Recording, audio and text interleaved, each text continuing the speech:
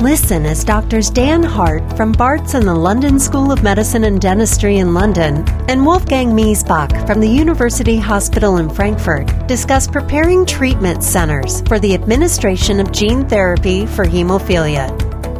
This podcast is part of a comprehensive educational resource designed by leading experts for the global hemophilia community to help you stay abreast of the evolving science and latest clinical advancements in gene therapy in hemophilia. Visit www.genetherapy.isth.org for more information. So Wolfgang, thank you so much for joining this ISTH Gene Therapy podcast, Preparing Treatment Centers for Administration. It's part of a series of podcasts that we're doing to really understand the different steps to implement gene therapy, taking our lessons from gene therapy trials into the clinic. Given your expertise both in clinical trial delivery and your lead for the EHAD gene therapy working group, how would you kind of evaluate the coming 2 or 3 years as to what we should all be expecting in terms of the timelines of potential changes of availability for gene therapy that we need to think about for our clinics? Yes, thank you very much, first of all, Dan, for this kind invitation. It's my pleasure to participate into this podcast series. First of all, I think we have to state that gene therapy of hemophilia is still in its early phases, so it's still an experimental method, and we have a couple of phase 1 trials and some phase 3 trials now, and probably there would be the first approval of the first gene therapy product in hemophilia A and hemophilia B next year. But it's still very early, and we see that phase 3 data may vary or differ from phase 1 data, as reported recently in one trial of gene therapy of hemophilia A. And therefore, I think we have to very closely watch the efficacy data, but mainly the safety data of gene therapy of hemophilia. And beside of this, it's also one of our main responsibilities to work on some preconditions that gene therapy of hemophilia can be delivered as safe and efficacious as it has been done within the clinical trials. And I suppose that sets us up very nicely then as to how we might think about structuring those really important conversations early with patients and who should be involved with those discussions. Because I suppose because it seems certainly for the AAV platforms that there's only one chance to have the gene therapy and without a redosing opportunity. So and I suppose choosing when the right time for an individual might be for them, the kind of counselling ahead of any final decision is really important, isn't it?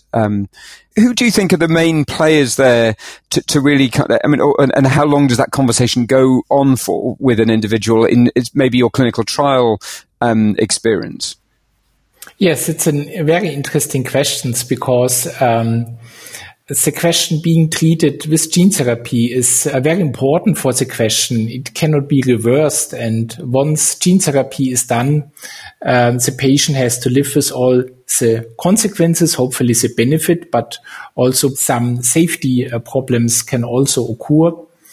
And as a necessity to being treated with prednisolone as well.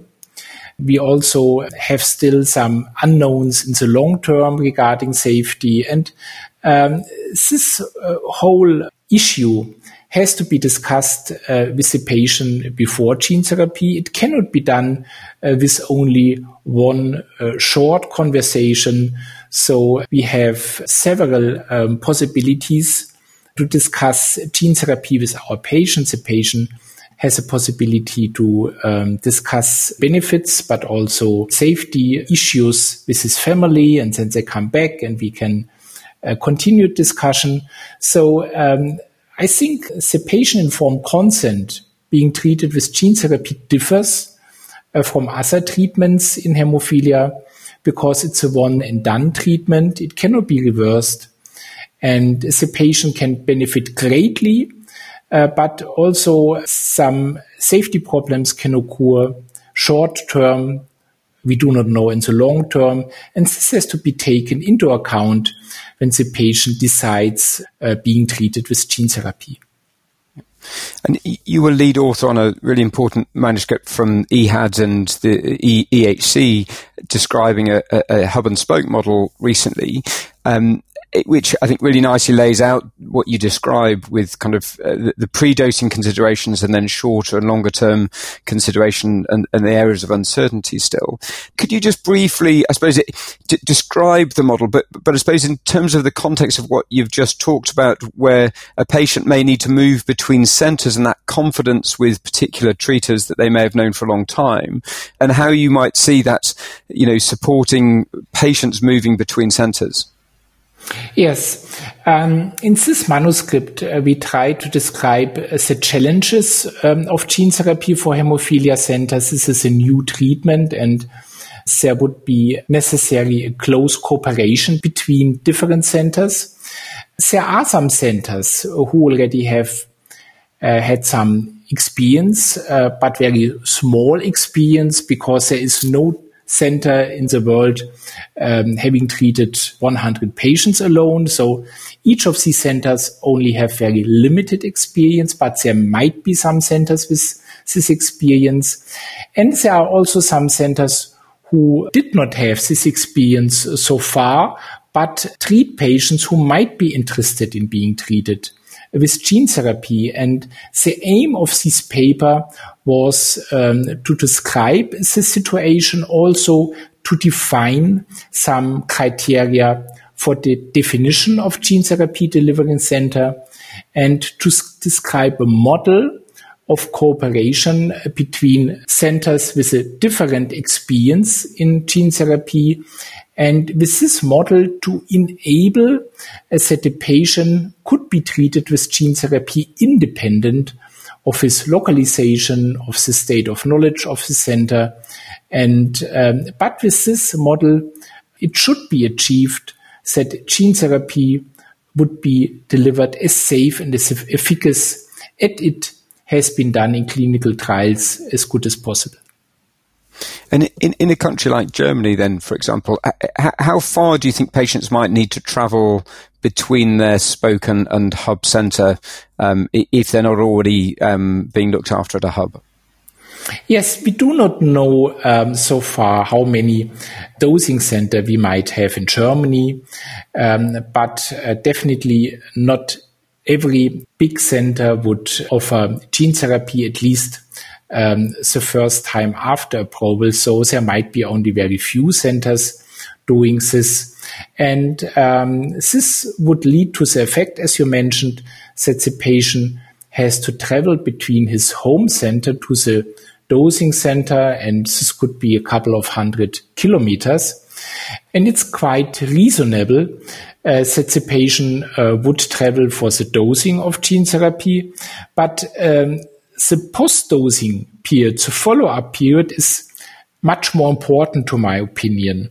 So there is a very strict follow-up period to measure factor 8 or factor 9 levels, to measure liver enzymes, and to detect as early as possible ALT elevation, to initiate immunosuppressive treatment as soon as possible. And this very close follow-up period should be done locally and nearby the patient, so that the patient has not to travel for this.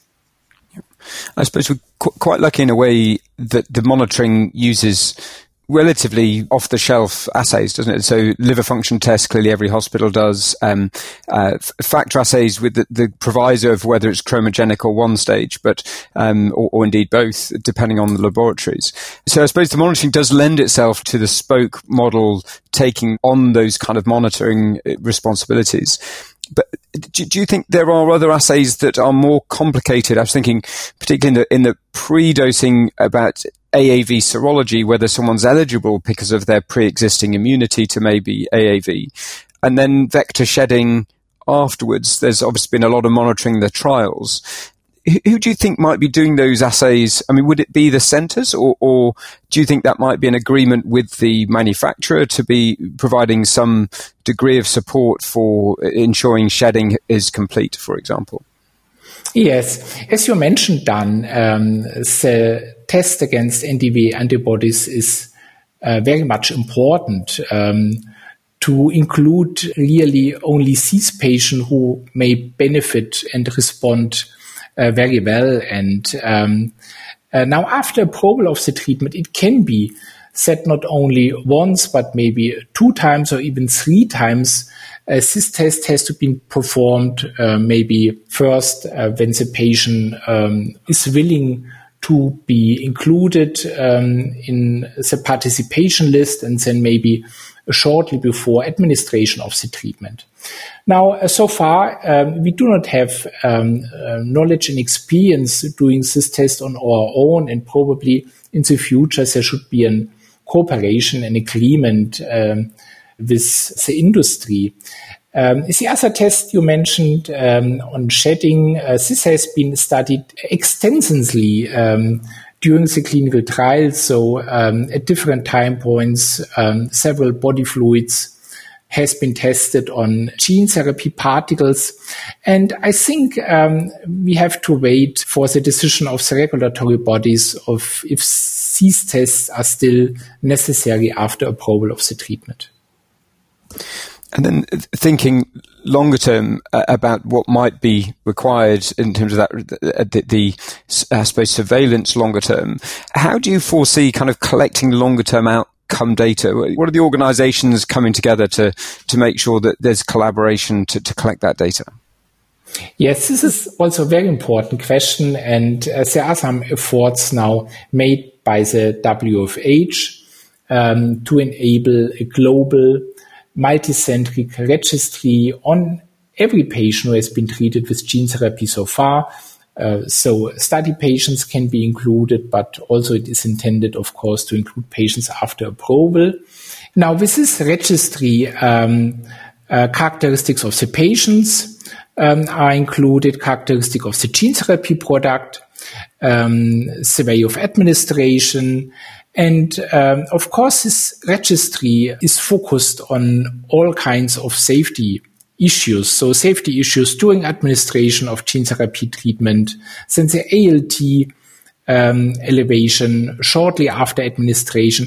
And then the registry is intended to follow the patient very long time, preferably lifelong, to exclude any safety issue related to the gene therapy treatment.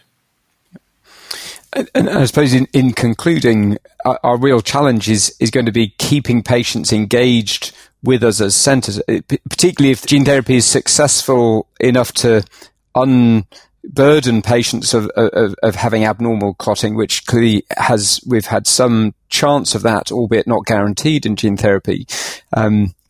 For those that do get good results from gene therapy, asking them to stay engaged with us as centres, even though they may either have very mild haemophilia or maybe no haemophilia at all at that time point, that's going to be our challenge, I think, isn't it? Yes, it's really challenging, and I do not have the right answer for this.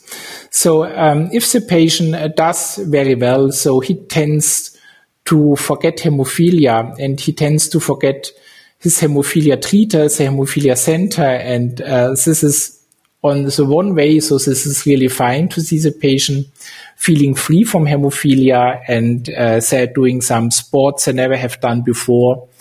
So they're doing well, they have more social contact, and they develop a kind of happiness as they had not before. But on the other hand, it really depends on his factor level. So it can be that the patient is not really in the normal range, but in the subnormal range. And in this situation, some bleeding may occur after traumata or surgery, of course. And for this, it's very much important that the patient has still some factor concentrates at his home. And I think, it has to be discussed with the patient even before gene therapy, that also the patient has this expectation to lose his hemophilia after gene therapy treatment, the first months and the first year after treatment, the patient has to come more regularly to the hemophilia center than before. And this is because to exclude any problems or safety issues related to gene therapy. Even after the first year, it would be very much important to have a close contact to the patient to ensure that the patient has some factor concentrates at home in case his factor level are not really normalized, and not to lose the contact to the patient because, we do not know what will be in 3, 5, or 10 years after gene therapy treatment. And my own experience is it's really a lot of fun to see the patient after gene therapy if they responded very well. So it would be my intention as well to have a very close contact with the patient. Yeah. And I think that encapsulates it really nicely, doesn't it? That there's huge potential. We're on that kind of cusp of a paradigm shift, and we await those trials to complete and understand whether those molecules are able to be approved. We all have been waiting now, and patients have been waiting for a long time from the early promises of gene therapy. But I suppose it's a nice problem to have of a treatment that may actually correct haemophilia either totally or partially, and that patients move into a very different phase of treatment with this novel therapy. Wolfgang, thank you so much for your insights on the subject today. We're really pleased that we've been able to explore the hub and spoke model and potential issues around preparing treatment centres for administration of gene therapy. Thanks so much. Thank you so much, Dan. It was a great pleasure. Thanks a lot. Earn your CME credit by clicking the link for credit. Check back for more podcasts on gene therapy and hemophilia. Additional education is available on www.genetherapy.isth.org, an educational resource designed by leading experts for the global hemophilia community to help you stay abreast of the evolving science and latest clinical advancements in gene therapy and hemophilia.